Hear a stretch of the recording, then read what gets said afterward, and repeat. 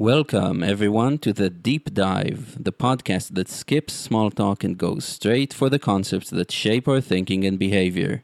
In this podcast, cold expertise is defenestrated as warm philosophy is enthroned in an attempt to explore the field in which we're all scientists looking for answers, living well.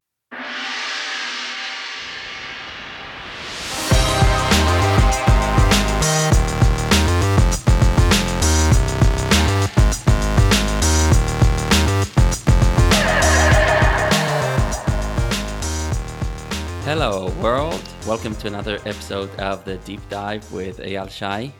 Today I'm joined by Sushil Ganesh. Hi, Sushil. Hey, Al, how are you doing? I'm doing fine, and it's really good to have you here. Really glad we made the connection. Um, I want to hear what you'd like to bring to the table today for us to discuss. Yeah, so I have been wrestling with this idea that a lot of us have dreams and aspirations. And sometimes what happens is that we tell ourselves that we find excuses not to do the thing instead of finding an excuse to do the thing.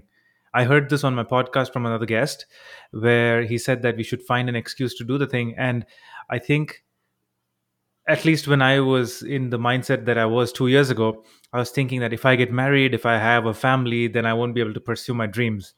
And I can't do this, I can't do that. It was almost like I was blaming everything outside me, my circumstances, for not finding a way to do what I love doing. And the truth is, after I quit my job, left the country, and all of that, left the US, I felt like I was still not doing what I wanted to do. So ultimately the person who was stopping me from doing it was me. And today I wanted to bring an I can do this mindset to this podcast. Yeah, that's great, and it's something that I think many of us, if not all of us, have run into. At least people who do feel a calling toward producing something, creating. And you're so right. I mean, you're talking about how family gets in the way.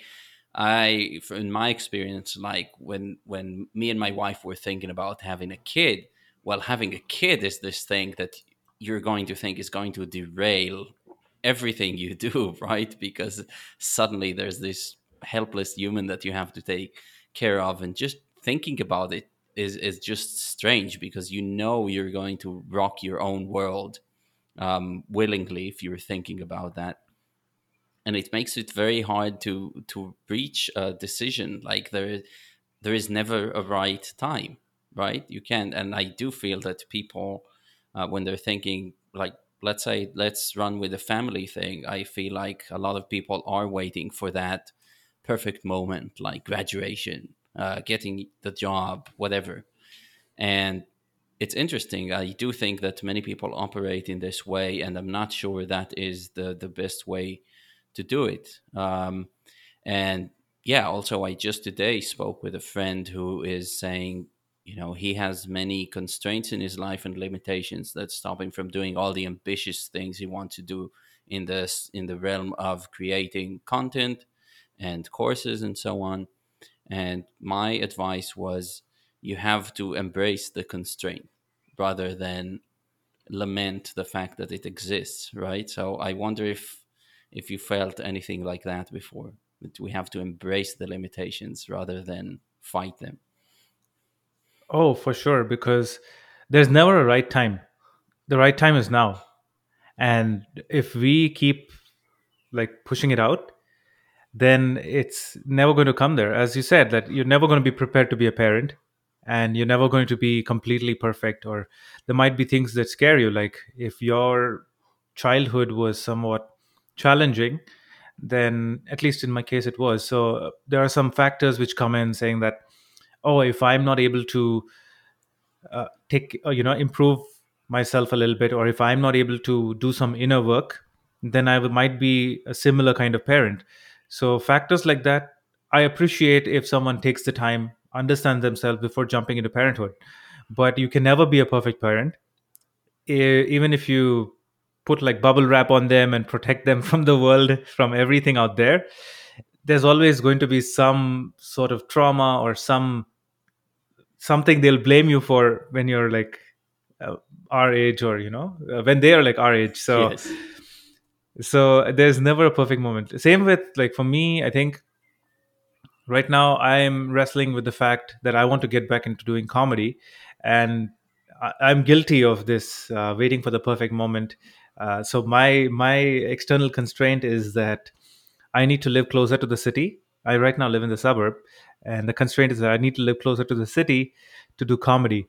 And it's a made up constraint, but I have embraced that constraint in a way by saying that, okay, I'm going to find a place closer to the city and move there. So that's what I'm working on right now, and it's scary because I have not done this by myself in a while, in like almost 2 years, like have an apartment and all of that. I quit my job without a plan during the pandemic, and I've stayed with family for a bit, but now I'm just jumping into it and saying that I can do this. It's the mindset.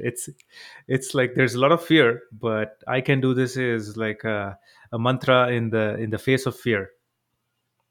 Yeah, and I really like it. And the whole idea of finding an excuse why to do a thing rather than not to do a thing is novel to me, and I really like it. And I wonder what would be an example of an excuse to do something.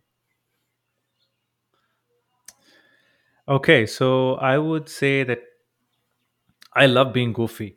I just feed off on that energy and Hell yeah. just making yeah, it's fun, right? Like wear a Yep. colorful shirt, dance in public, make a joke, just put a smile on someone else's face, and it's just a feeling that I thrive on.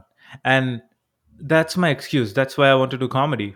It's not because I want to be this performer. I don't. It's not that I want like accolades or something. It used to be earlier. I think it was more like, oh, I want to be someone who can be a famous comedian.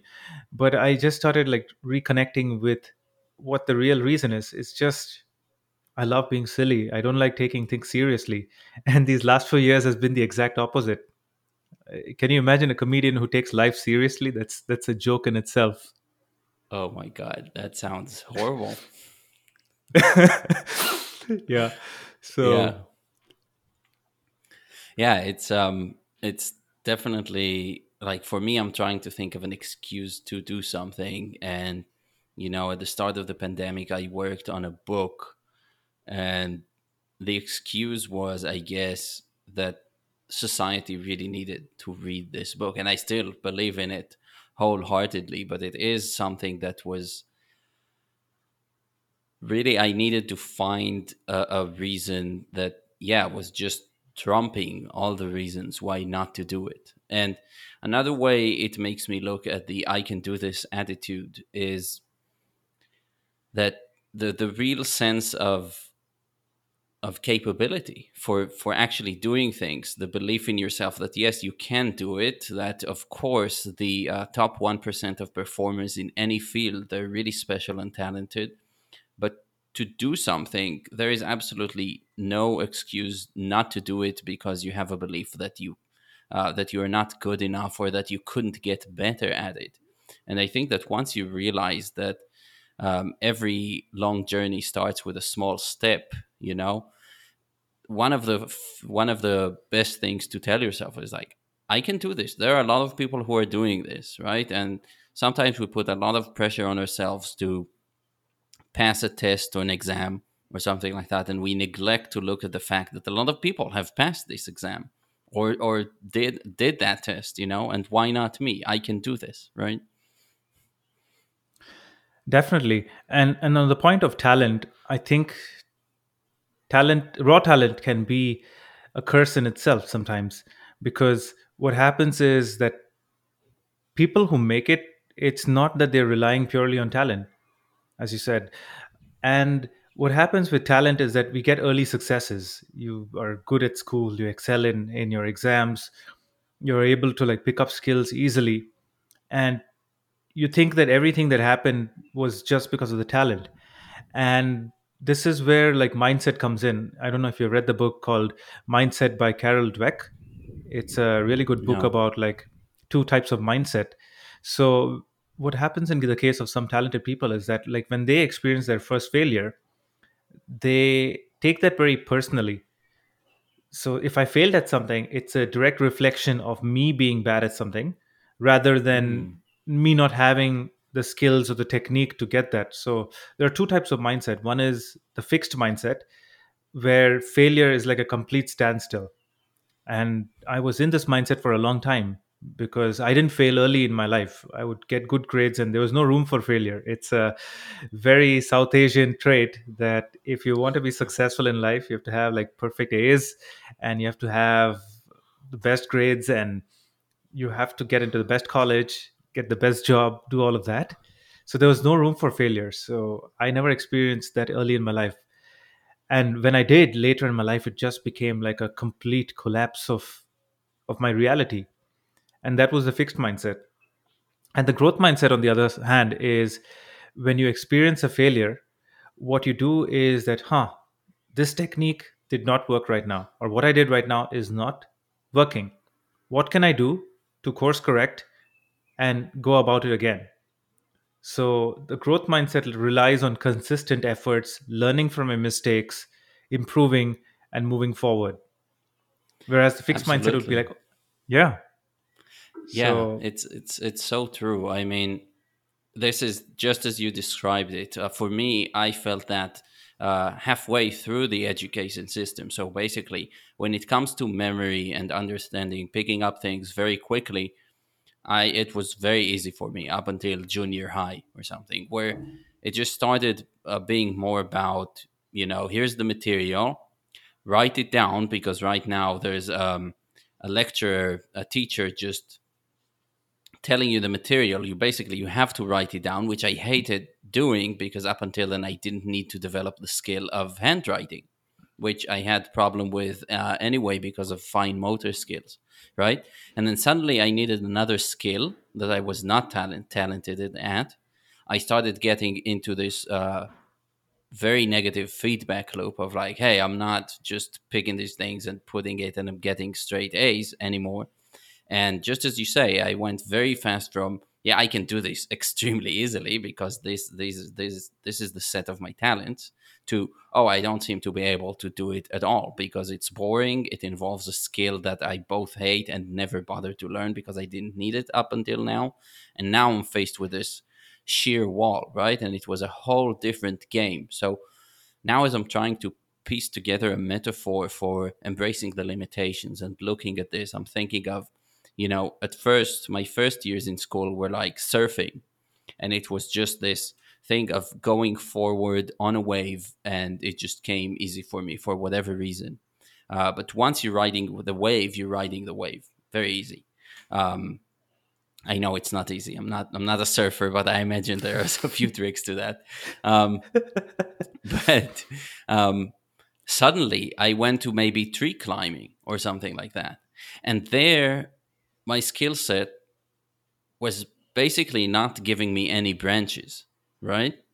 And branches are, in a way, limitations. There are things that take up space, they don't give up space, but they are exactly the kind of limitations that are going to help you go up a tree rather than impede your progress. And I think this just could be a good metaphor for seeing how you're now playing a different game, and you have to understand that, yeah, it's not going to be easy. Now you're going to be using your arms and a whole different set of muscles, but you actually want constraints, quote unquote, as such as branches on that tree. yeah, definitely. And the surfing example was funny because it's not easy at all. I surfed for the first time in my life this year, and you're right. It's a lot easier when the wave is with you Maybe and you walking have would the have been a momentum. better. Yeah.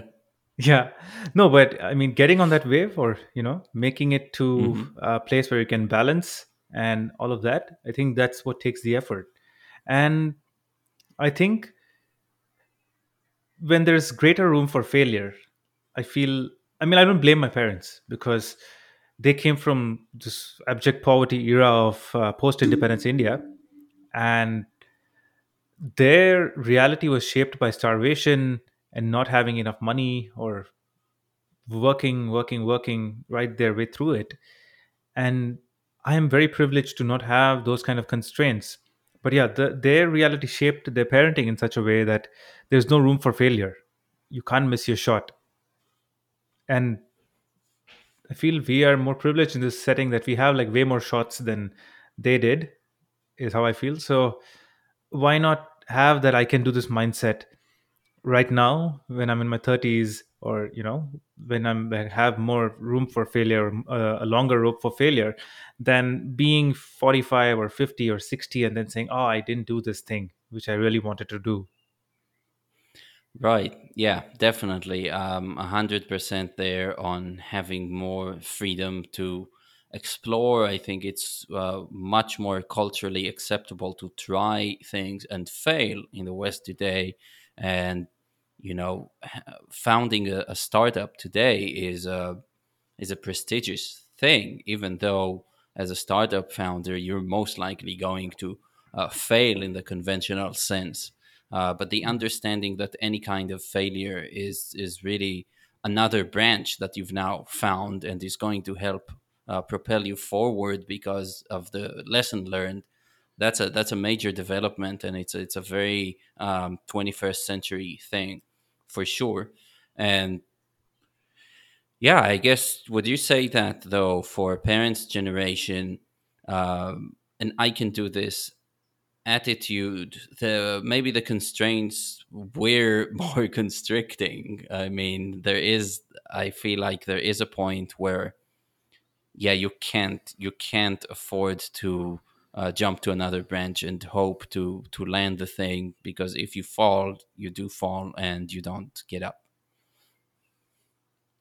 Yeah. And on the branches topic, when you were talking about that, what came to mind was this really cool visualization where you were like a point in time saying that you're here, and there were like infinite branches like sticking out towards the past, and they were all grayed out because you have taken like one path to get there, and all the opportunities that you had in the past, they're closed down. But the magical part was going forward, right? Every branch or every possibility was still open because you have not played out that road yet. And Hmm. I'm not sure who had posted this. I think it was Tim Urban, but I would like find it for your listeners for the show notes or something and send it your way. Yeah.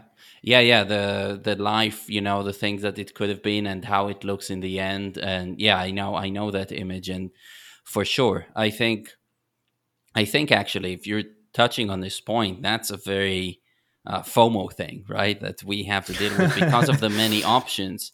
It's not one and not two psychologists have observed that um, the availability of many options is not necessarily a good thing psychologically, right? To be psychologically healthy, you can be overwhelmed by the possibilities that you can take, and you can cherish the possibilities so much that you're not trying to specialize even in the smallest way.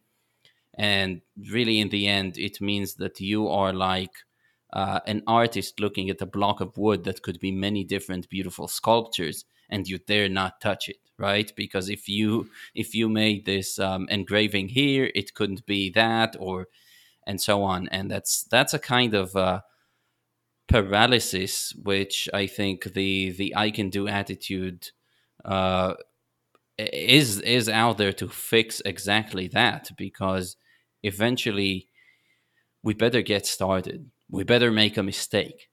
You know what? Any kind of impression you leave on a piece of wood that you're about to work, if you're not happy with it, just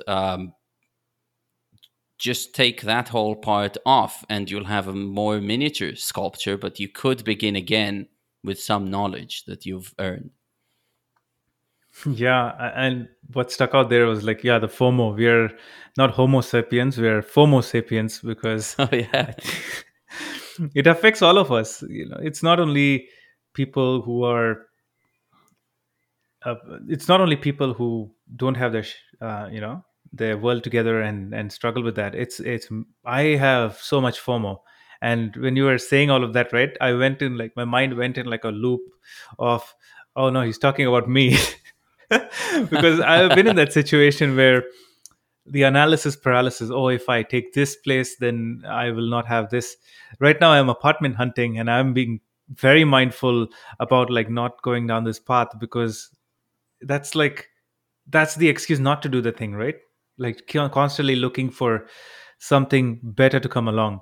And I think Right. it's the bane of the existence of millennials, because we have this scroll culture, or we were introduced to this like in our teens and our 20s, where something better is always coming along, in terms of there's a better meme, there's a funnier video, there's a better match on online dating, and we're always looking for like the next path. And if we apply that same principle of something better is coming to our life, then we are spending the entire life waiting. And I know, yeah, being in my 30s now, I know that there's not enough time. Yeah, swiping. I don't know. I never had Tinder, but I guess it's just swiping left is You're so lucky. not take. I am. Honestly now I am.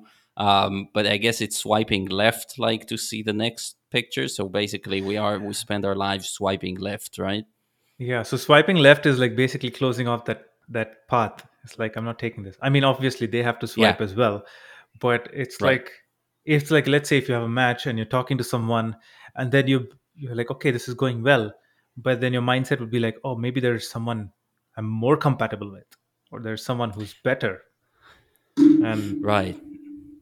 Yeah, yeah. this is and I find a lot of I have a lot of beef with the optimizers in life. I really do not like the term when people are trying to optimize really almost anything. And I recorded an episode about this with Tesho, titled "Good, Better, Best," where I kind of try and go into the whole thing that I have, because I think we should be a lot more accepting of the fact that nothing is going to ever be fully optimized. We can't look at any choice. Like in terms of physics, it's impossible to find something that is straight tens. It's like on 10 different parameters, it's a 10, right? Um, and we should really be thinking about in ranges of like, yeah, this is decent, this is acceptable, this is good enough. And I think this is what creates movement forward, and this is what can save us from this place where we're stuck and we're swiping left all the time because we're afraid not to be with the perfect thing. And in the end, what creates a more beautiful story, right? When you're looking at it from a distance, what creates a more beautiful story? A person who is kind of passively looking at things go by and waiting for the perfect coach to jump on, or the person who is just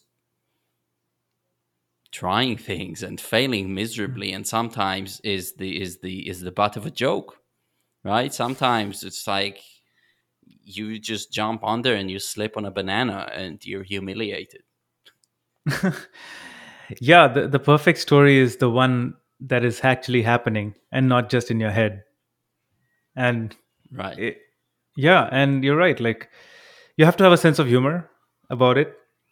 And as I said, coming back to my point about taking life too seriously, I think that's one of the biggest excuses not to do the thing. Because in India we have this concept, or I think we have it all over the world, but we say log kya kahenge. It means, what will people say about me Uh-huh. if I have brought embarrassment to my family, or I have brought like shame to my family. I used to have a good job, and now I'm living off my savings, blah, blah, blah.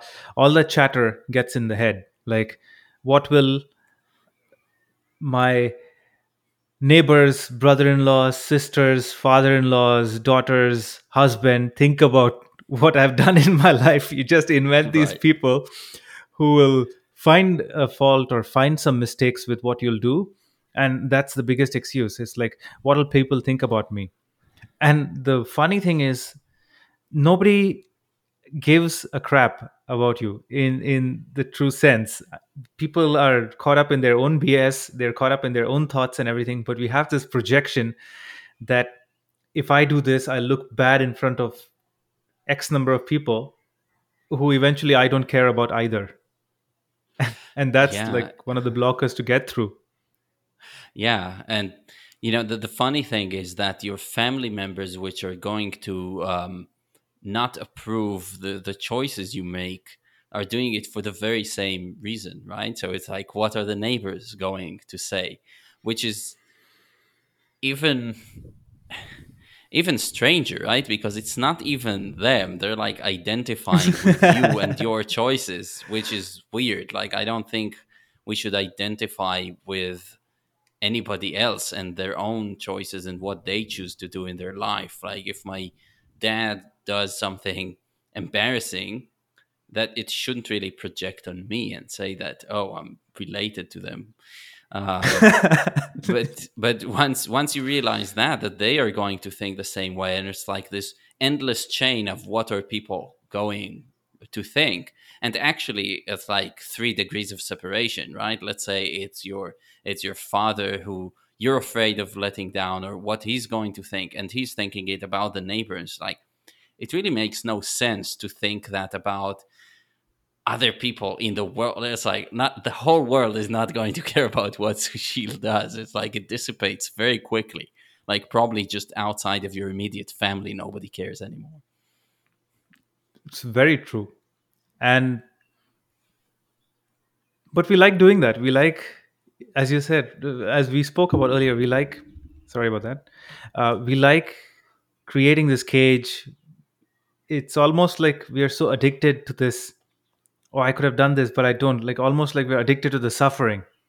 Like it's like a unhealthy kind of juice which keeps us resentful. Or when you see someone else doing the thing that you love, and then you think that, oh, I could have done this, but I would rather just Yeah, mope I about I, it. I was And just I was yeah, I was just going to say that, there's the I cannot do this attitude, there's the I can do this attitude, and maybe what people really don't want to experience is the could I do it attitude, which could I have done it attitude, which I think they really want to keep away from. yes, for me personally, I have been in that mindset, saying that other people doing things that I love, and I'm like, oh, I'm being so mopey and irritated about it and constantly complaining. And it's such work. It's so much work to be miserable. It's less work to be out there doing the thing than just constantly being miserable and upset about like what other people are doing and what other people are thinking. I feel it takes so much energy to be the person that you'll realize that you're spending all of that energy wasting it away when you can actually be putting into like finding solutions. And Yeah, yeah, absolutely. I mean, for me, the decision to actually pursue a project of passion, writing a book in the beginning, and then when I lost the passion for that, moving to podcasting, which I really love, so massively healing, so massively healing. So I mean, it could be a trite saying, but taking a huge stone off my chest. And um but it's still something that I'm thinking a lot about, because yes, there is an attitude of I can do this, but I'm very, very interested about that moment, about making the actual step of breaking away with tradition and actually doing the thing. So I want to hear a little bit about your experience with comedy, because I'm interested in that personally. I told you when we talked before, privately, that I have this calling to like do comedy in some form of another, and to me it takes a lot of guts to do it. And yeah, I'd love to hear about your experience deciding to do it, preparing to do it, and actually doing it for the first time, if you don't mind. for sure. So it goes back to when I was in school. And I would always like being in plays, doing elocution, and being this performer was always an aspect which was there in me. And I would also tell like these really bad jokes, in terms of I would make like jokes about like puns and breaking words and looking at like different ways of reconstructing it. And it's always like a facet of my mind which I've been fascinated by, was that there is this thread. If you know like computers, there's like a thread of process running. There's always this background thread which is thinking of jokes or something immediately Mm. in response to say. And that's when I realized that oh yeah, there's like this constant machine that makes jokes or something in my head. But I didn't Uh think huh. about comedy back then.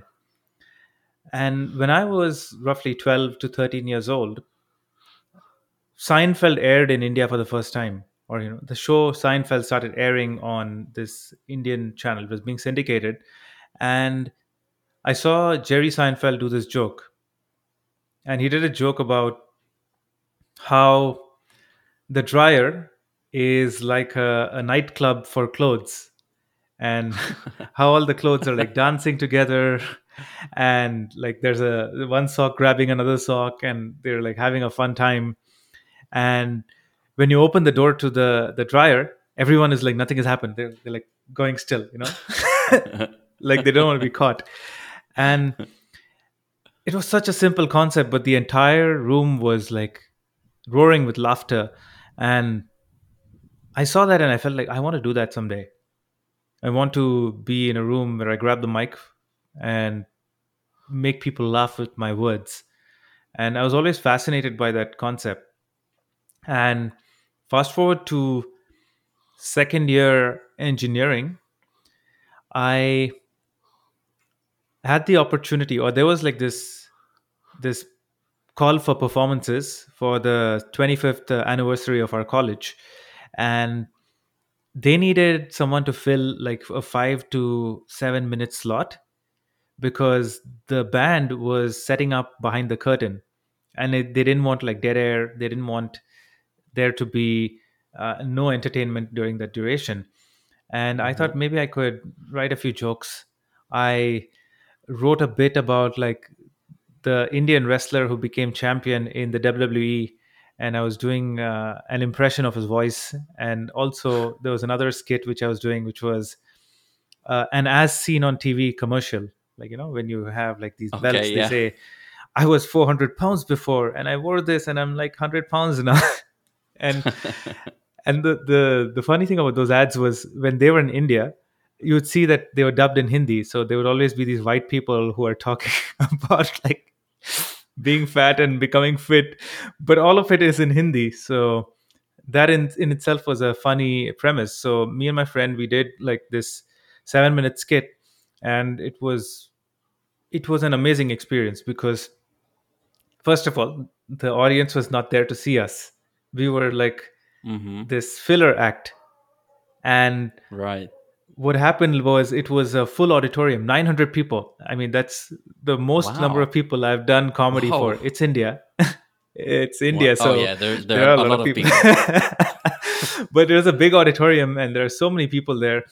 And we were bombing at the start, and then we captured the audience and everyone laughed. And then it just, what a great feeling that you were able to like make so many people laugh. And a lot of people came up after the show and they said that, oh, actually, this was the best performance, although it was like a filler.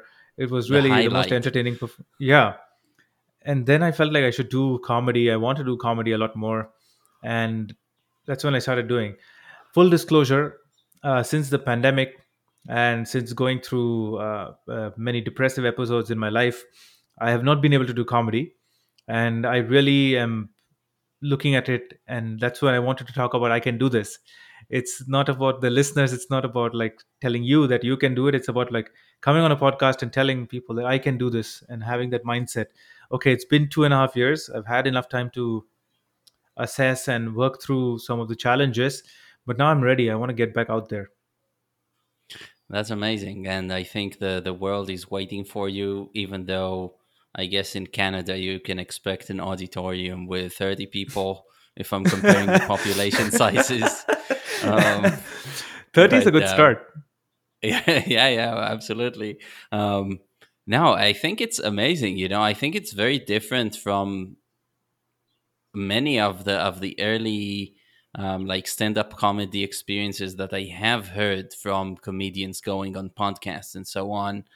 I think that many of them expressed um, a lack of belief in themselves, or not being sure if they can do this. And there's also the skit that's famous by now, or the bit where Bill Burr does that bit in front of a crowd that's waiting for a concert in Philadelphia, I think, and they boo him the whole thing until it just starts shouting at them and fighting back. And in the end, they really appreciate it. But that was an experience of a comedian doing a sketch when they didn't expect it. They went to see a concert and they didn't have any sort of patience for him to do his thing. But they were fueled with alcohol. They weren't nice students in a school. So I'm Worst I'm places to really do comedy, happy. like a What's concert that? where people are waiting. I mean, the worst setting to do comedy is when people are waiting for someone else. And if it's a Right. restaurant, Yeah. yeah, if it's a restaurant and there's a table, people are eating, there's so many bad settings in terms of like people are so caught up in their own conversation. It's horrible. Like I've seen comedians, some of my friends from Seattle, who would post videos of them like fighting back with hecklers. And I don't know, it's difficult to do comedy sometimes because people are like entitled and in their mindset that my own stuff is more important. By the way, do you curse on this podcast, or are you trying to keep it Yeah. You can. Yeah. kosher? Yeah. Yeah. Yeah. Okay. Get it out. Everything that you needed to get out. You can. Yeah, You yeah. can unload. That's what she said. Uh, I'm sorry.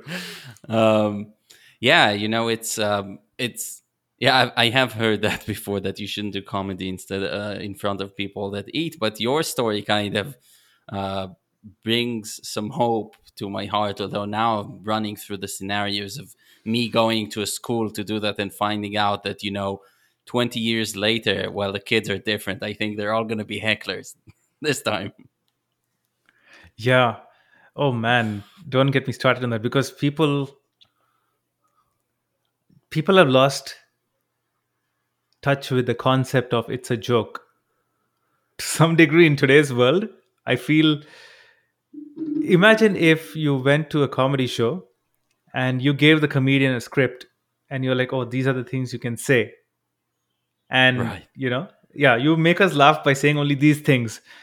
It's almost that mentality is coming in where people are not like seeing it as satire or commentary on how ridiculous things are right now, as opposed to everything has become more like audience centric or me centric. Or like Bill Burr is a great example.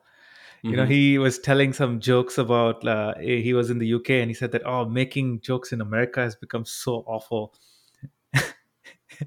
And Right. he was talking about like how being outside the country was like a boon.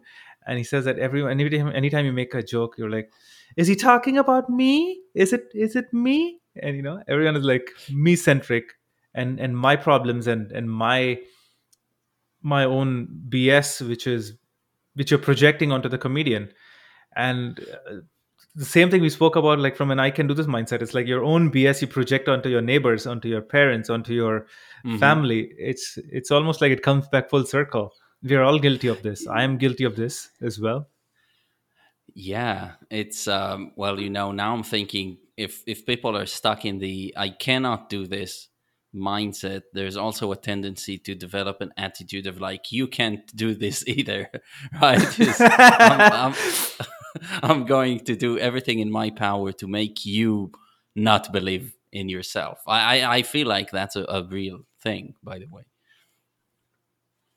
Yeah, because misery sells products, right? If you see Instagram, it's basically an ad engine or an ad wedged between two posts that make you miserable. You'll see someone who is living the perfect life, and you'll see someone who is like whatever, they're like vacationing somewhere in Hawaii, someone who is attending like this fabulous live music event, and between that you'll see an ad which is like, oh, are you miserable, take this pill or take this drug that we have, and then you'll be fine. And I think there's that energy of, you're right, if I am miserable, then everyone around me has to be miserable. Why should anyone else be happy? And it's almost the victim mindset. If there's this book called The Empowerment Dynamic, which I read recently, and it talks about how humanity is stuck in this drama triangle of victim, savior, and oppressor. And there are the three roles that people keep switching over and over about. As in, if you take the comedy example, the comedian who tells the joke is perceived as the oppressor, and the person who's listening, who Hmm. feels attacked, that's the victim. And then the person who's attacked, what they say is like, okay, they have like a community which backs them, and they're like, oh, we'll Right. support you, and we will destroy this comedian and everything. And then what happens strangely in that scenario is that, let's say this band of people go ahead and cancel a comedian, the comedian becomes a victim because he has been cancelled, the original Hmm. victim becomes the oppressor. And yeah, then we Hmm. have a new person looking for the savior role, like free speech absolutists. Like, they're like, oh, the comedian can say whatever he wants, we should protect free speech. They become the new saviors. So yeah, we Yeah, are stuck in that's that triangle. yeah, that's fascinating. Yeah, that's such an interesting dynamic, and you see it with either the politically, if you go very far into the right or to the left, that's what you see, right? Or the people who feel that they've been victimized, so that gives them the justification to um, persecute other people, and the most normal people at that, right? It's the attack of on normal people, always. Um, yeah, it's really fascinating how people are in love with this victim mentality, and I wonder if that's something that is more culturally prevalent these days, or in the past. Yeah, there was just not much to do about it, so it's just how you lived life. But Hmm. I yeah, I can't recommend enough, getting out of that. And I guess I sound like a type of guru, which I don't want to do because I don't have I don't have good actionable advice. Well, I do.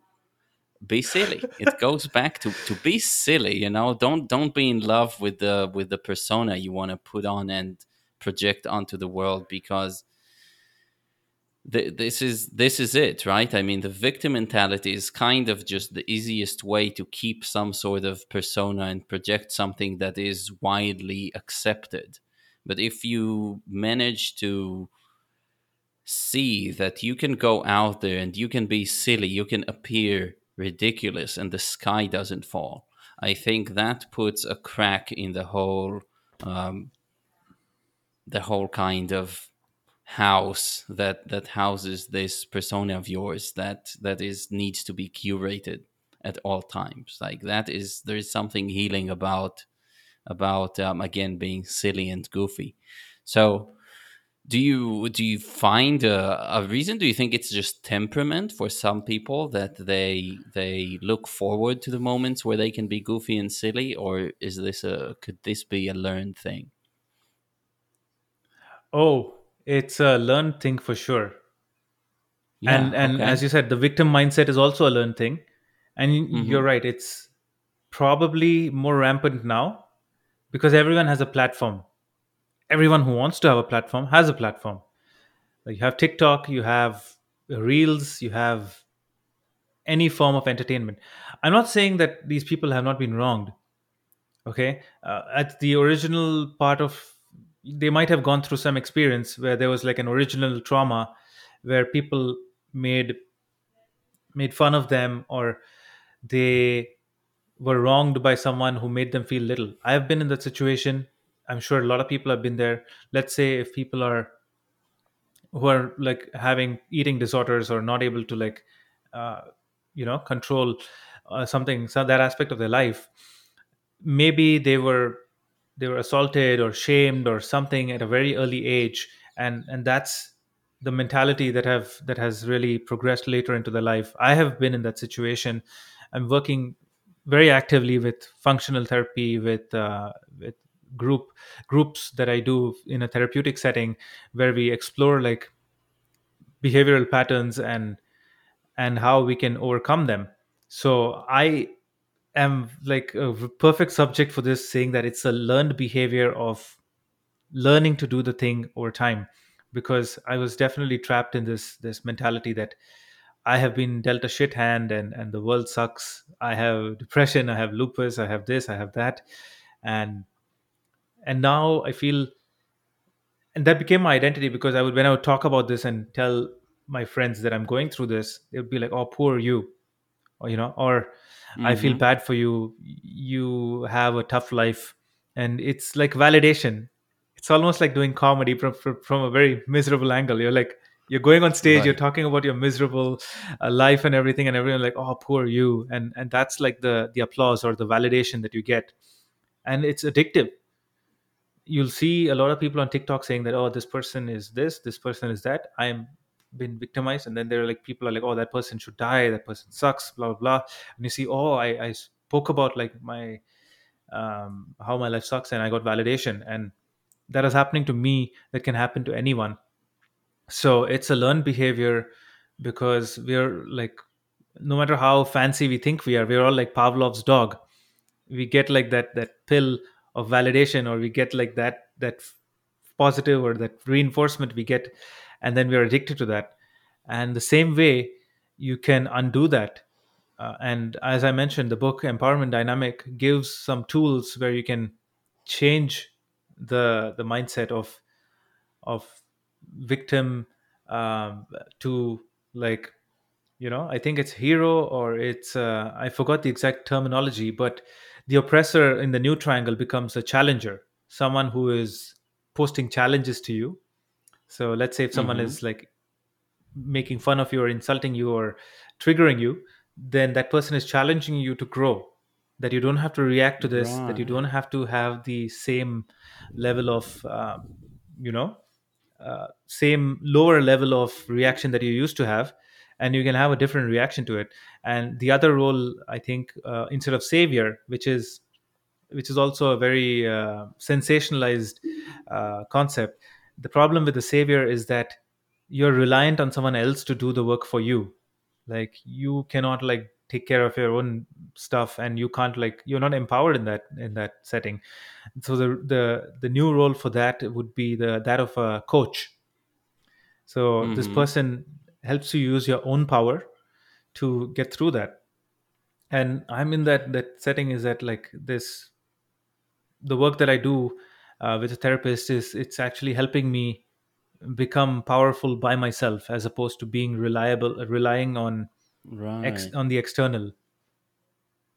Yeah, yeah, that's lovely, and I'd like to share a personal story of mine as well that I think connects nicely with this. Is in my teenage years when I was depressed. I think towards the end of the period of the depression. First of all, I can definitely say that. And I can do this attitude has developed over time, but I think one of the triggers that brought it about was my sister. I have a sister who's 15 years um, older than me, and at some point she was doing something which could be by a lot of people would be considered insensitive, but you're right. I was riding the wave again, to go back to the metaphor. I was riding the wave of losing my mom at a young age, and I just had this story and this habit of telling people, it was like, I'm this poor kid. I lost my mom, and it's just like, just as you say, it just became a pattern and a habit. And my sister, when I got to be 17, 18, she started telling me, just like, stop self-pitying yourself, right? Stop with it, enough with the self-pity. And I think for a lot of people, that would be an act of oppression, right? It's like, why isn't she containing him? Why isn't she uh, doing, sitting with him for as long as he needs to talk about his problems and stuff? And to some degree, I weirdly agree with both things, but when I look at the result of the kind of intervention and the kind of intervention that this sister gave me, it did wonders for my for what I was trying to do, right? Because it was like, enough with this. Okay, it got me to think. It was like, well, this is really not serving me, right? This whole attitude, because what happens? I'm just, the years are going by, and I'm this victim. I'm not doing well. It's not actually making me feel well. Like, at this point, it's just something that I repeat. It gets some sort of attention from people. It probably gets old with them too, so I might not even notice, but they probably just move along to other people who are less of a energetic vampires at some point.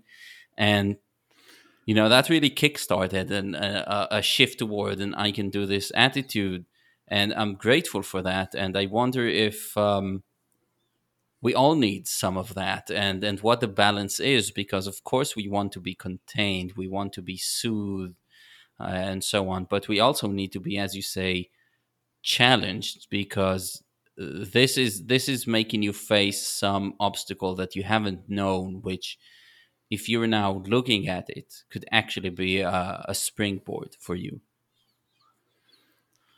Amazing. Thank you so much for sharing that story.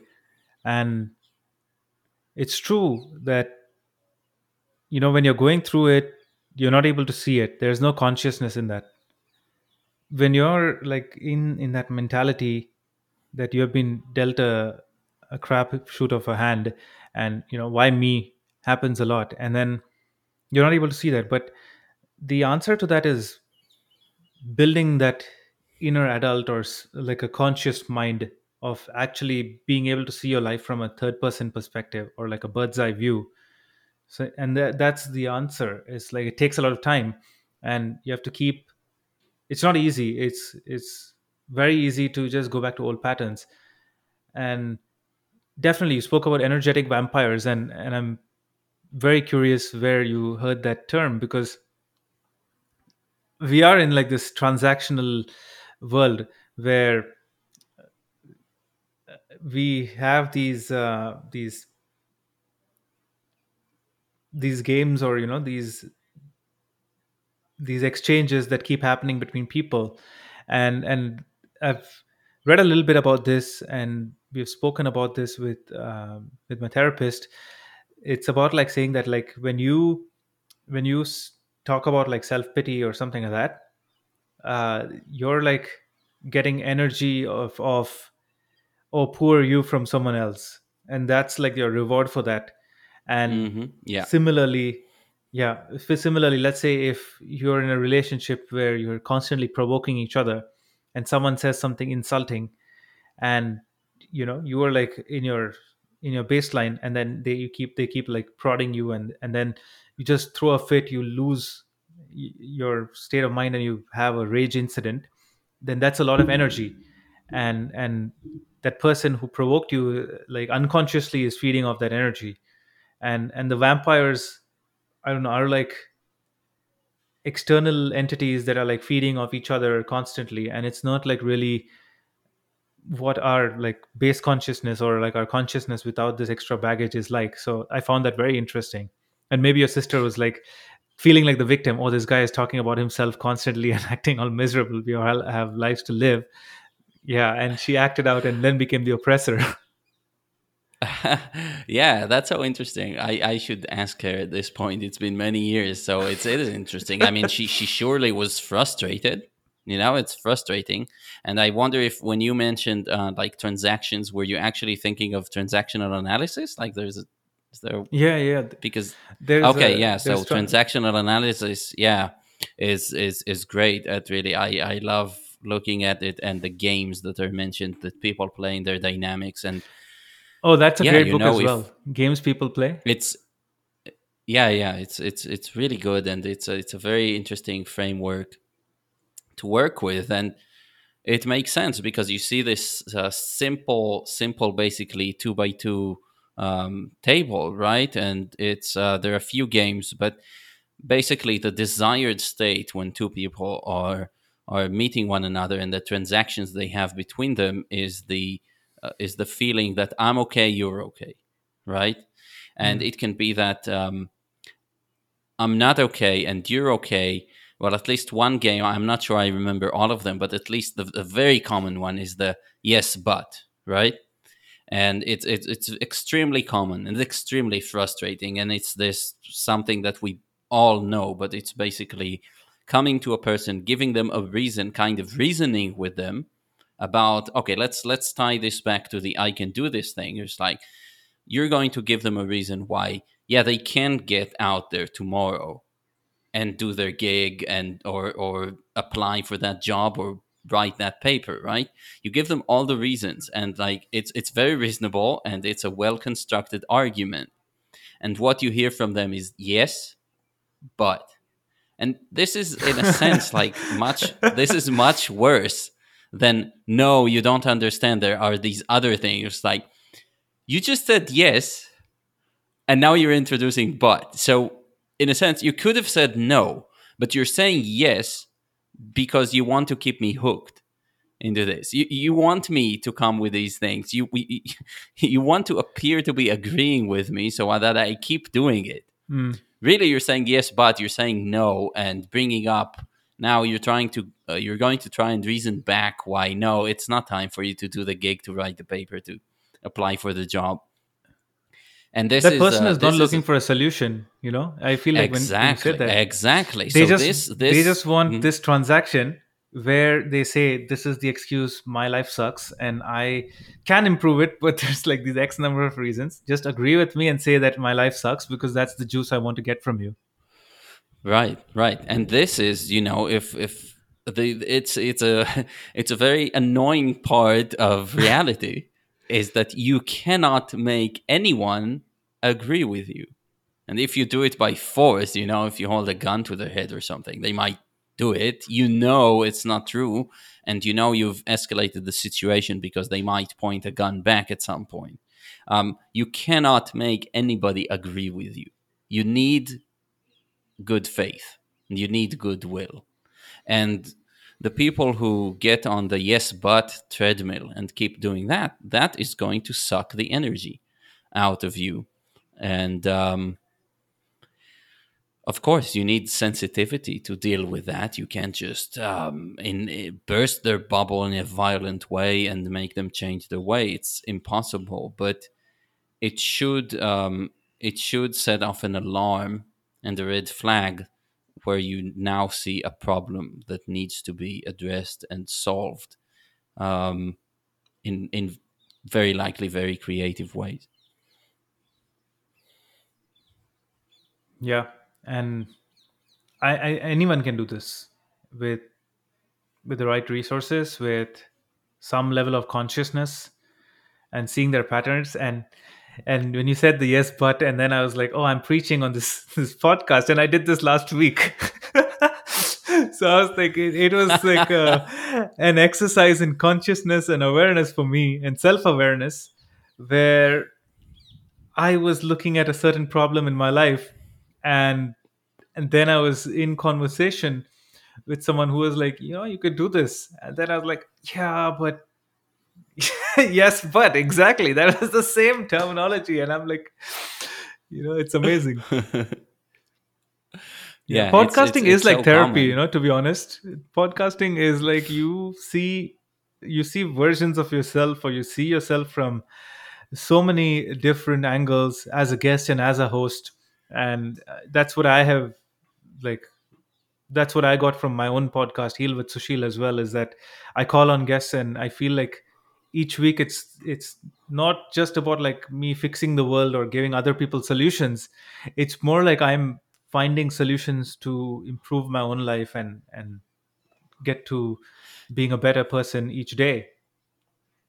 Absolutely, absolutely. I mean, for me, the biggest yeah, I benefit from this. I hopefully my guest, you in this case, benefits from this, and listeners who can take something away. I wouldn't do a podcast where I think that I am just this beacon of wisdom that can just transmit everything to everyone, but knows everything. That's the kind of attitude that makes me sick.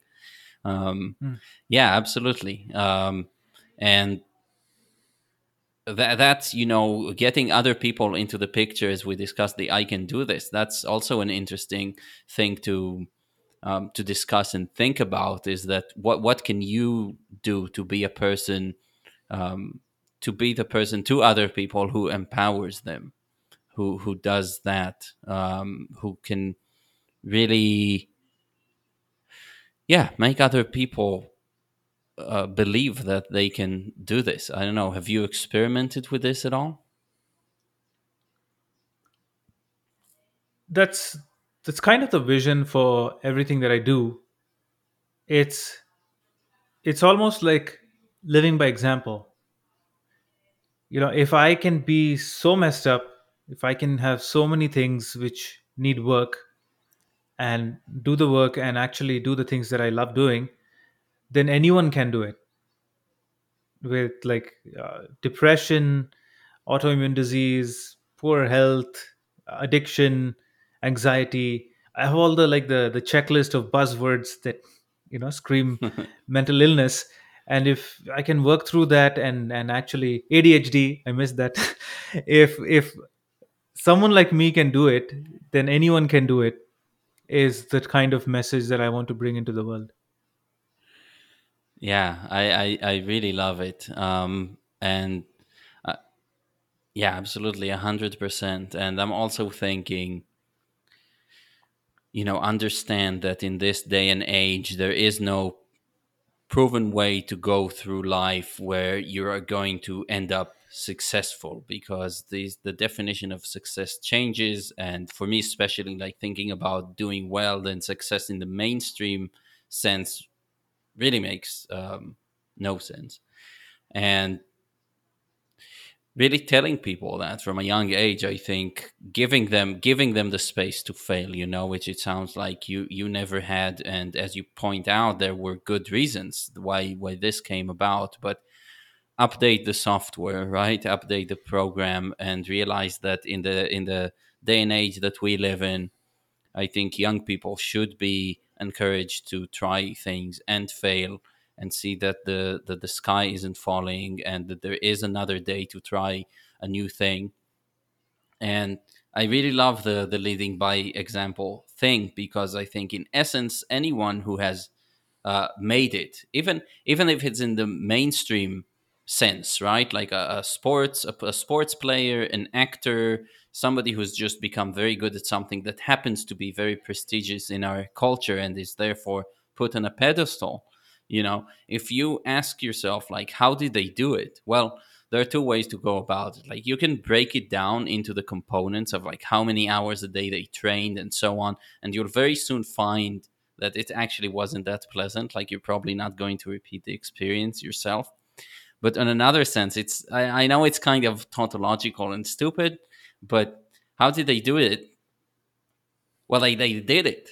I mean, they actually went and tried and did it, right? I mean, they they didn't tell themselves all the yes buts. They did not stop with that. They did not give themselves. They did it, and you know what? You don't see all the hours of just unsuccessful attempts at, and all the times where they were too tired to train and still did it, and all the misery behind it. You don't see that. You just see the end product and think it's like, wow, they must be so special.